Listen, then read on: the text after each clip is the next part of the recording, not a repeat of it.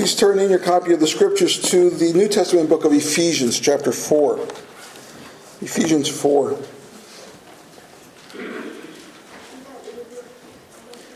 For those of you who have been here with us in the last 2 months, you know that we've been discussing how to become better servants, a sermon series I've entitled, Improve Your Serve.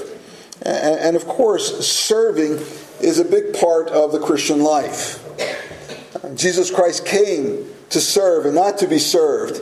And in doing so, not only do we benefit from his service, but he also set the example for the rest of us, correct? We serve because he serves. And in these past few weeks, we talked about service in various different aspects of it. You'll recall that we talked about the core of our service, and that is Jesus Christ and him crucified. And then we talked about the characteristics of a servant.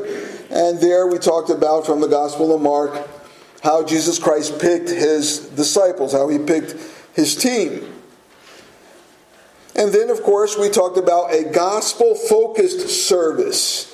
That is to say, we talked about if you are serving based on the gospel, there's going to be a particular commitment to the gospel, there's going to be a concentration on the gospel, and there's going to be a caution because of the gospel as well.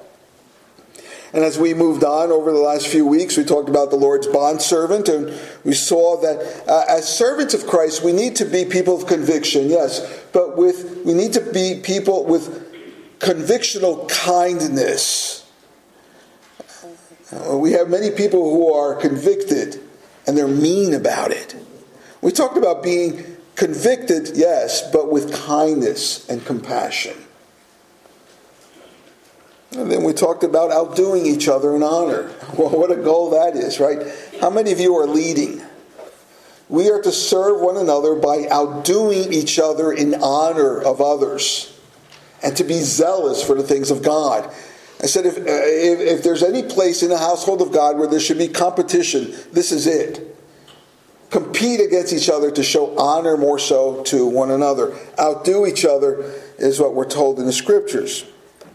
And we looked at Deuteronomy, and we saw that as we look to serve God, we do so knowing that he's a God that can be trusted. Don't be afraid of trusting God. He can be trusted. And last week we talked about what was probably the most difficult aspect of serving. And that is serving with a motivation of love. And there's many things that can motivate us to serve. We can do it mechanically, we can do it dutifully, we can do it monetarily. But here in Galatians we're told that we are to serve out of love. And that's hard to do. But it's also essential. It's primary. And I thought it would be wrong for me to conclude this series of sermons on serving without touching on how God enables us to serve. So that's what we're going to do this morning. We're going to talk about, at least to some degree, about how God enables his people to serve. And that's how we'll wrap up this sermon series. And as I told you in the past, from there we're going to start a series on Paul's letter to Timothy, Paul's first letter to Timothy. Well, getting back to this idea of serving, there are 4 primary passages in the New Testament that speak about serving and how to serve and how God enables us to serve. God enables every one of his children to serve in a supernatural way. There are 4 crucial passages. 1 Peter chapter 4, 1 Corinthians chapter 12, Ephesians chapter 4, our text this morning, and then Romans chapter 12. And so you have 2 4 chapters and 2 12 chapters. Maybe that'll help you remember. And what I would like to do this morning, in the time that we do have, is answer a few questions. Namely, at least in part, namely this: what are the spiritual gifts that God gives to us? How does he enable us? And what are they for? How many gifts are there? Which gifts no longer exist? They have ceased. And how should we understand the specific use of these gifts? I'd like to answer those questions for you. And the reason I want to answer those questions is because I find that people ask me those questions. So I figured instead of having you ask again, I'll tell you. So if you listen, I'll explain. First of all, let's take a look at these spiritual gifts and what the Bible tells us is the purpose for these spiritual gifts. I want you to see how important they are as well. The Puritan John Owen, and if you could pick up any of his writings, I do recommend it. He wrote a discourse on the Holy Spirit. Of course, it dates way back 1600s. After all, he was a Puritan. Wonderful writings, especially if you like that sort of writing of that time. It's a rather flowery, poetic way of writing that we don't seem to possess today. But Owen, more so than the style of his writing, has a lot to say in terms of content. And Owen writes that there is no authentic church life without the exercise of spiritual gifts. This is what he writes. He says, without spiritual gifts, the church cannot subsist in the world. Those are big words. Nor can believers be useful unto one another and to the rest of mankind without spiritual gifts, or unto the glory of Christ, as they ought to be. So you see here that spiritual gifts are extremely important to the church of Christ. In fact, spiritual gifts give this living organism, the church, it gives this living organism expression. Without the spiritual gifts, the church will not be seen. People pass by our building all the time. People send me emails. People drop in just to say, oh, what a beautiful country church you have. I always invite them to come see what it's like on Sunday. But few people are interested in that. They're more interested in the appearance. Oh, it fits so nicely. At Christmas time especially. Right? But the truth is, my friends, that the church is seen not when it looks ornate.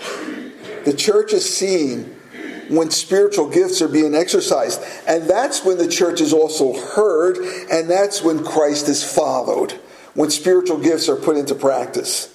Otherwise, the church is muted. The church is ineffectual. The church would be a spiritual quadriplegic, living, yes, but not functional. By spiritual gifts, what I am referring to is the enabling of God in a supernatural way for Christians, for followers of Christ in the body of believers, the church, to do specialized service in God's name for one another. We are very practical people. And because we are so practical, we forget that there's a supernatural. And what we see in the scriptures is that the supernatural is very much alive, not just in the times of Christ, but today. And God supernaturally enables all believers to do His bidding, to serve. And what you'll see if you read through the scriptures, especially in Paul's writings, he uses a particular word that he translates gift. And it's the Greek word charis. Charis actually means grace. And because grace is free, grace is a gift, often in the English it's translated gift, spiritual gift. It could be just as well translated spiritual grace. God gives to us these spiritual gifts, from where we get the word as well, charisma, which is a divinely given attraction. A person with charisma is attractive. We also get the word charismatic from charis. We're not going there this morning. But we do want to speak about what these gifts are. Through spiritual gifts, my friends, God is properly elevated as God's people utilize those gifts and serve Him. And then the church is properly ministered to. And again, there are 4 key passages. Do you remember what they were? 1 Peter 4, 1 Corinthians 12, Ephesians 4, and Romans 12. And you say, that's easy. You have notes in front of you. Yes, I do.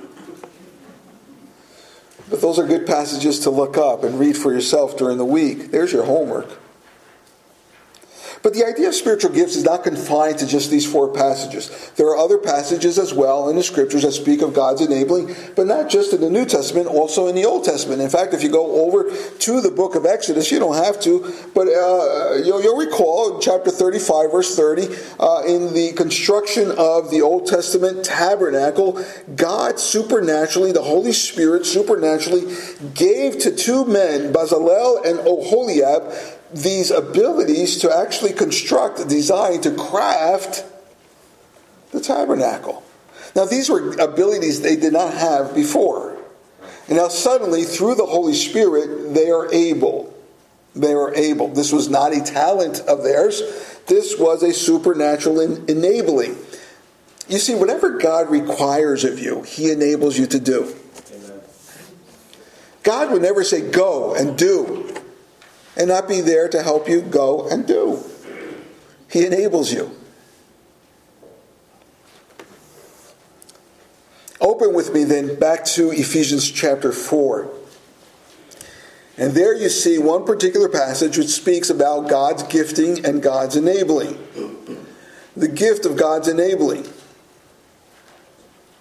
With this understanding, in Ephesians chapter 4, we see that it is this gifting that makes the church function. Look at verse 4. Ephesians 4:4. Look at the phrase there that says, one body and one spirit. I'll read the entire verse. Actually, I'll read 4, 5, and 6 to you. It reads this way. There is one body and one spirit. Just as you were called to the one hope that belongs to your call. One Lord, one faith, one baptism, one God and Father of all, who is over all and through all and in all. Now look at verse 7. But grace was given. And as I'm reading through verse 7, I'm wondering, why the contrast there? Why the word but? Well, in order to understand the contrast, go back to chapter 4, verse 1. Look at verse 1. There the people, Christian people, are called to walk in a manner worthy of the calling to which you have been called. Walk in a manner worthy of the calling to which you have been called. These gifts that God gives to us actually enable us to walk according, in a worthy way, to which God has called us. Otherwise, we're not going to do it. You see, whatever God calls you to do, He enables you. Amen. He gives you sufficient grace to endure and even to flourish. God does not say, go serve me on your own. But rather, He is clear again and again, I am there with you. And you serve Him through His own power. These gifts here enable the church to act like the church. Look at verses 2 and 3. Here's the church acting like the church. With all humility and gentleness, with patience, bearing with one another in love, eager to maintain the unity of the Spirit in the bond of peace. Oh, that the world would apply these verses. But they can't. You see, they're not in Christ. We so much expect our politicians to abide by these rules, right? We expect nations, warring nations, to stop and apply these truths. How can they? Look, we have a hard time. How in the world are they going to do it outside of Christ? But we can. And we must. And I thank the Lord for how often we have. But we can do more. Notice there it says unity. In unity. Unity obviously means oneness. Notice it does not say uniformity. It says unity, not uniformity. We are very distinct. We are very distinct people. You know, some churches attract very like people. That's nice, right? That's not us. Maybe you've noticed. Whenever I go into your home, I notice how different you are from everybody else. Whenever I talk to you, I notice how you are so much different than everybody else. We are very much united, but not uniform. And my friends, I think that's good. I think that's good. Now, it's much easier to be in harmony when we are uniform. Would you agree? When we all think alike, dress alike, talk alike, it's much easier. But you know what really requires God's grace and our submission to Him? When there is disunity, what is the word? When there is no uniformity, and there's great amount of distinction. I thank the Lord for what He's doing in your lives, what He's doing in our lives together. We are united, but we are not uniform. And God calls on us to be united. J.I. Packer, a wonderful theologian many times over, not always agreeable, but a good theologian, he writes that Christ's sole weapons for setting up and extending and maintaining His kingdom is what? Spiritual gifts. That's His weapon for setting up and extending and maintaining His kingdom. Spiritual gifts. And you have spiritual gifts. If you know Christ as your Lord and Savior, God has given to you spiritual gifts. We'll take a look at that in a few moments. If you jump over to 1 Peter chapter 4. Actually, you could do that for homework as well. 1 Peter chapter 4. Look it up for yourself. But you'll see there that there are two categories of gifts. Verses 10 and 11.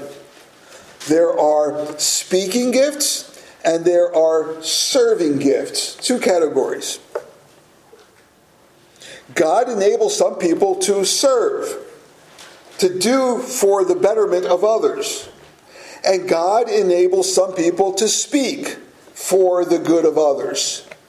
And in some cases, God enables both, speaking and serving for the betterment of the Church of Jesus Christ. I do find it interesting that in many cases, unfortunately, people who have the ability to serve would rather have the ability to speak. And they think there's some sort of glory in being able to stand in front of people and speak God's word. I'll tell you, the glory is really in being able to serve and nobody watching and nobody ever knowing. There is the glory in God's eyes.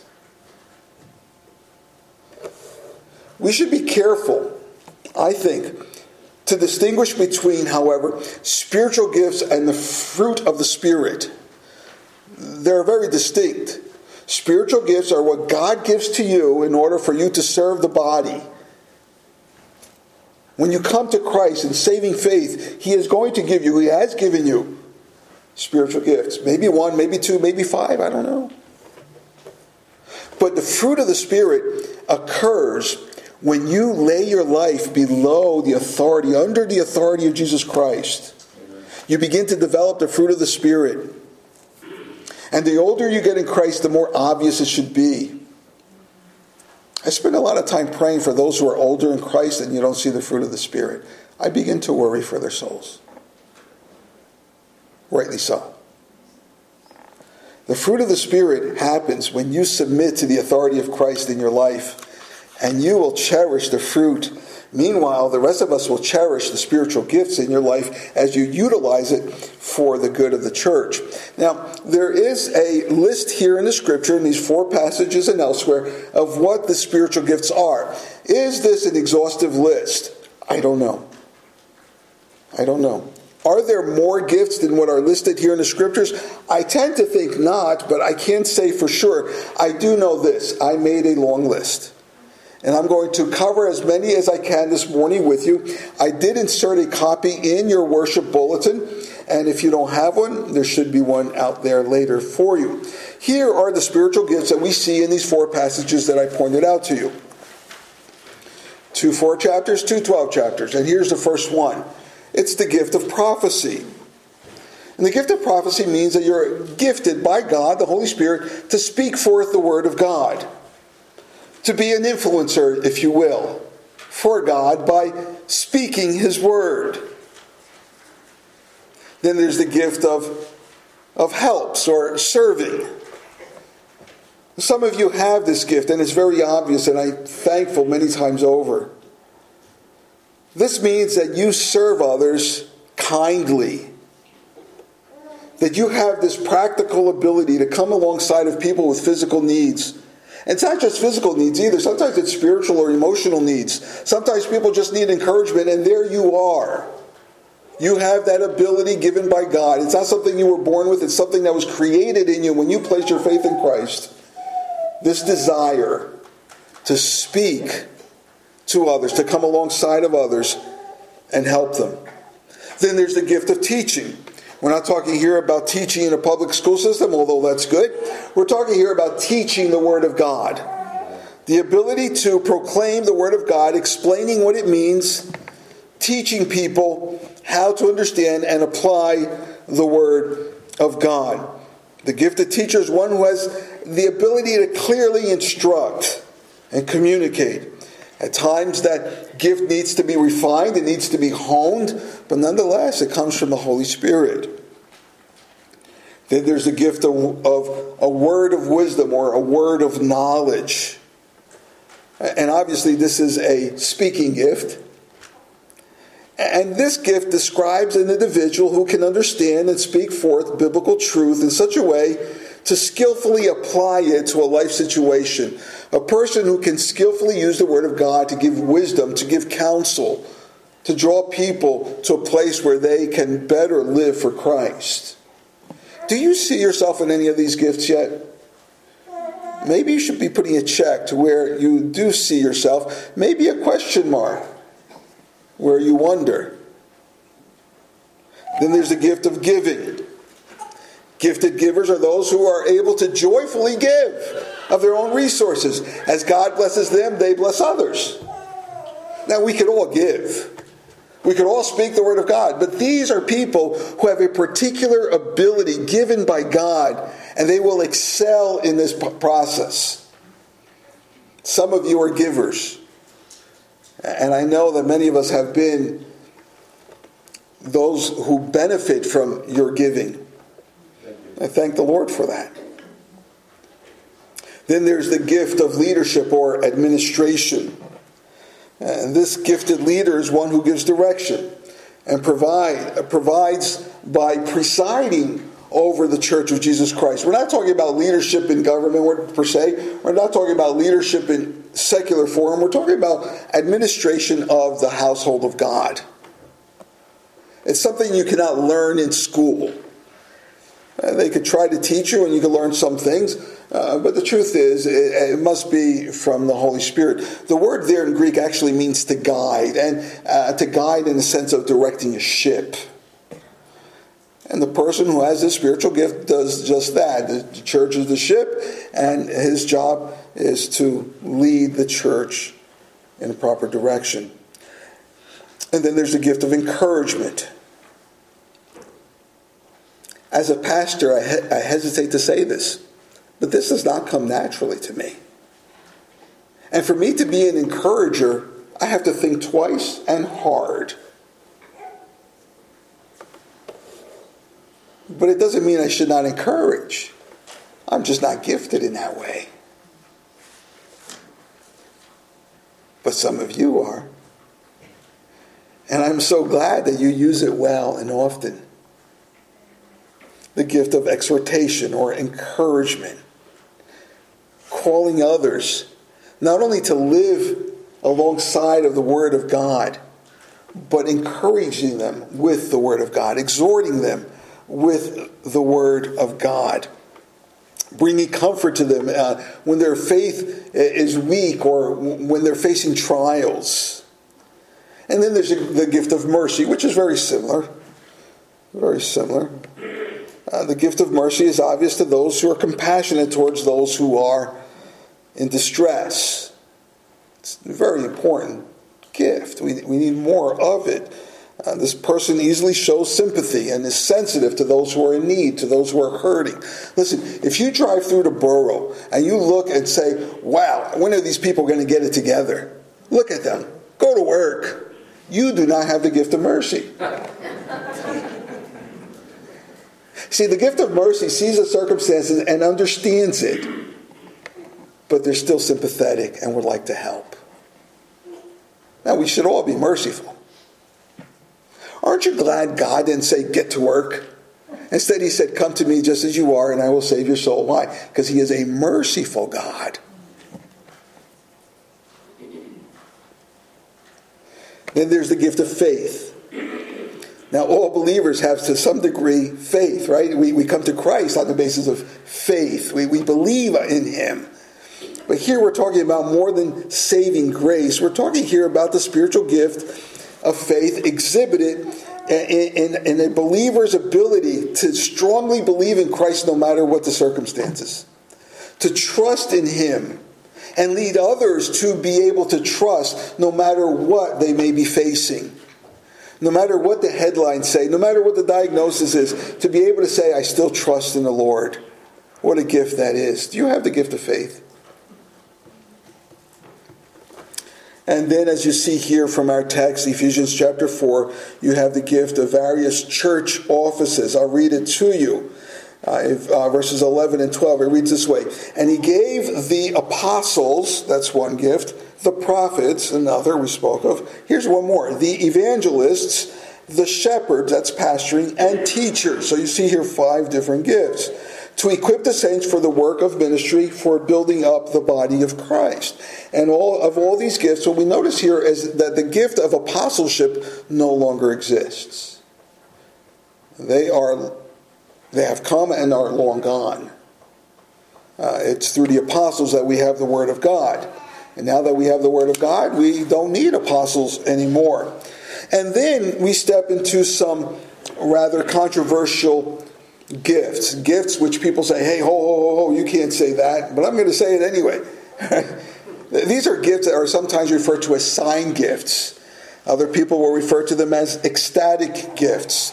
And then some people will call them the gifts that have ceased. And the reason they have ceased is because there's no longer any use for them. They have fulfilled their purpose. They were sign gifts. The sign is already here, and so we no longer need them. That being, they were to show that the Word of God, the apostles were speaking the truth. And now that we have the completed Word of God, we no longer need those signs. We have God's Word. And one of them is healing. People do not possess the gift of healing anymore. That's not to say that God does not heal. He does. He does often. But people do not possess the gift of healing. If they did, our hospitals would be filled with these men and women with the gift of healing. Our mortuaries would be filled with these people raising the dead. Are they? No. Why? Because nobody has these gifts. But God does use prayer and his people to heal people. But nobody has that gift. For example, I could go, because I have the ability, the God-given ability, to teach the Word of God. I could go from here to another pulpit, to another church, and I often do, and teach the Word of God. I exercise the gift readily. And likewise would be the case with somebody with the gift of healing. But we don't see that, do we? Why? Because that gift no longer exists. It was a sign. So that when Peter said, this is the Word of God, and they would say, well, how do I know? He said, well, let me show you. And he would heal. He would raise the dead. And they would say, oh, now I believe. Then there's the gift of miracles. Of course, healing would be a miracle, but this is a broader idea, more so than just healing. The word here, miracle, in 1 Corinthians 12 in particular, literally means the power to achieve something by applying God's power. So the idea here is a miracle through the power of God's ability. And yes, God still does do miracles. They are not as frequent as we would ask. We're often asking for miracles. But God still does do miracles. In this context here, as we're speaking of spiritual gifts, the idea here is that through an individual, God would actually reverse the laws of nature. That's a miracle, a reversal of the laws of nature that God created. And that gift no longer exists either. It's not that God can't do miracles, it's that He has not given any longer that ability for people to exercise. And here's probably the most controversial one, and that's the gift of speaking in tongues. The gift of tongues is also a temporary sign gift. And though people argue with me quite often on this topic, I've noticed that most of the disagreement is not based on biblical study, hermeneutics, but rather it's based on experience. Well, you can't say that. I've spoken in tongues. Well, you can't say that. My grandmother speaks in tongues, or whatever. And I say, well, I'm not going to debate your experience, but I will debate the Scriptures. What do the Scriptures say? And my friends, that's where we always have to go. Because experiences can be rather dubious. Experiences can be rather deceitful. But the Word will not. So go back to the Word of God. And here we have yet another sign gift. And speaking in tongues was actually just that. We see it in Acts chapter 2, where the apostles, the disciples, are speaking in tongues. Why? To prove that this is the Word of God. That they are the men of God. And they spoke in languages that people understood. People from various regions were in Jerusalem. They did not speak the language. Now the disciples will speak their language, and they would hear in their language, and they would understand. And what do we see in the book of Acts? Many, by the thousands, believed. They heard the gospel in their own language by people who did not speak their language. Miraculous, yes. Supernatural, absolutely. And we don't need tongues today. Why? Because the Word of God has already been given to us. This is God's completed Word. We don't need sign gifts to prove this is the Word of God. What do we need? We need people to read it. Read it and you'll see it.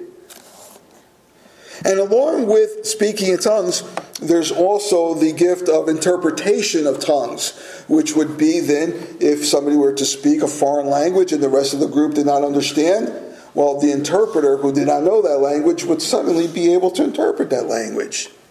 And people would say, oh, this must be of God. And most of us would agree. By the way, there is a sermon, a very good sermon. It's the best one I've heard on the topic, preached not far from here. It was preached here in New Jersey by a theologian by the name of O. Palmer Robertson. And you can catch it online. You can read it. You can listen to it. Very well-stated, well-spoken sermon. A wonderful Bible teacher, O. Palmer Robertson. And the sermon is entitled, Tongues Today, ? Tongues Today, ? Listen to it. You'll learn quite a bit from it. You'll notice something about these spiritual gifts. Again, they are supernatural enablings, but notice the three things they do. First of all, the spiritual gifts exalt God. Secondly, they're designed to edify the people of God, the church. And thirdly, they're designed to evangelize the lost. 3 E's: exalt God, edify the saints, and evangelize the lost. That's what they're designed for. And as I said before, sometimes people misconstrue a spiritual gift with a natural talent. Yes, God can use your talents, and He would like to. But your talents are not your spiritual gifts. Spiritual gifts are what God has given you, the ability God has given to you after you placed your faith in Christ. And keep this in mind, that Satan is very able to counterfeit spiritual gifts. He is able to imitate them. Why? To deceive the people of God. And to cause consternation and confusion within the body of Jesus Christ. The church is a living, breathing organism, my friends, that functions on the basis of the ministry of each member. Each one is needed, and your spiritual gift is important. If you look at 1 Corinthians chapter 12, you'll notice there that the Bible describes us as a body of which Jesus Christ is the head, and each one of us has a spiritual gift by which we function within the household of God. And some of those functions are very obvious. Obviously, everybody's watching and looking at me, listening to me right now. Some people have spiritual gifts which nobody will ever see. 1 Corinthians 12 speaks of that. Gifts that others would not see. Just like we have body parts that we cover. And we have body parts we don't know what they do yet. What is the appendix for? Maybe you're an appendix. But God knows what you're there for. And God is going to use you. By the way, I don't think you're an appendix. You should not be removed.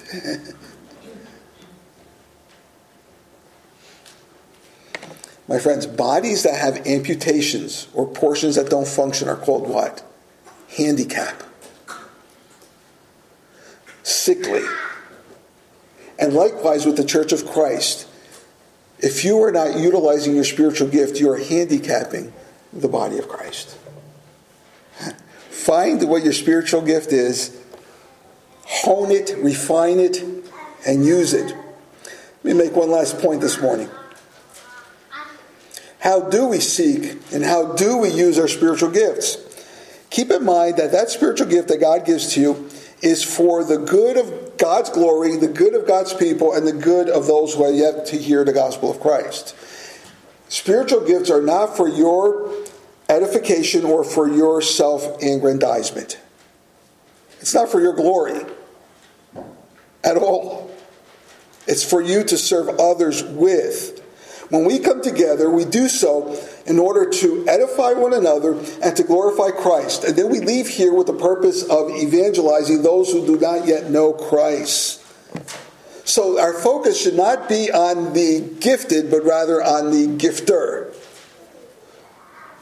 That's what we do with our spiritual gifts. We focus them on the one who gives it to us. That's our purpose. All believers are granted a spiritual gift. Let's go back to Ephesians chapter 4 and look at verse 8. Verse 8 makes it clear that God gifts each one of us. Now, it's a passage that requires more study for sure, so we're only going to take a little tidbit of information from it. But notice what it says here, verse 8, Ephesians 4. When he ascended on high, he led a host of captives, and he gave gifts to men. It's actually a quote from the Old Testament book of Psalm 68. And whatever these gifts are that is spoken here in Psalm 68 and Ephesians 4, included in these gifts is the fact that God has ordained supernatural enabling for the people of Christ, for the church. Look at verses 11 and 12. And you see once again a list of those gifts in part.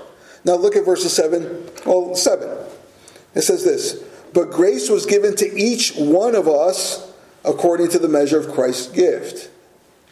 Grace was given, charis, was given to each one of us. To who? Every single one who professes Christ. Amen. So don't think that you have nothing to contribute to the household of God. Every child here is endowed with God's enabling so that you can serve the body of Christ wherever you go. So discover it, refine it, and use it. Spiritual gifts are distributed according to God's choosing, not our own. Imagine if every Christian wanted the gift of teaching. Where would be the rest of the serving? Where would be the mercy? Where would be the encouragement? Where would be the giving? You see how God in his wisdom has distributed those gifts in various forms to his people. I assure you, you have at least one spiritual gift. I would assume you have more than one. Discover what it is. How do you discover? Well, you can take a test and see what is your proficiencies, what are your propensities. That's the American way of doing it. Well, just take a test and see where you land. What kind of personality do you have? That's nice. You want to do that, feel free. But this is what I recommend. Start serving. You have the list. You have the Word of God. Make yourself useful in the household of God. And you will discover soon what it is God has enabled you to do and what he has not. What he has not. But start serving. And soon you will know. Let me close by reading verses 15 and 16 to you. Rather, speaking the truth in love, we are to grow up in every way into him who is the head, into Christ, from whom the whole body, joined and held together by every joint with which it is equipped, when each part is working properly, makes the body grow so that it builds itself up in love. When each part is working properly, we are built up in love. Spiritual gifts or what the body of Christ is equipped with, so that like a human body, we will properly perform and grow and build ourselves up in love. So again, my friends, discover your spiritual gift. If you need an opinion, ask me. I am pretty good with opinions. I'll tell you what I see and what I don't see. But you could also ask the closest people to you. Certainly ask the Lord. Ask the Lord in prayer. But discover your spiritual gift and use it. And use it well. Use it often in the household of God. Let me pray. Our Lord and Savior, how good it is to know that you equip us to do what you call us to do. You are good. You are mightily good. And for that we thank you. Amen.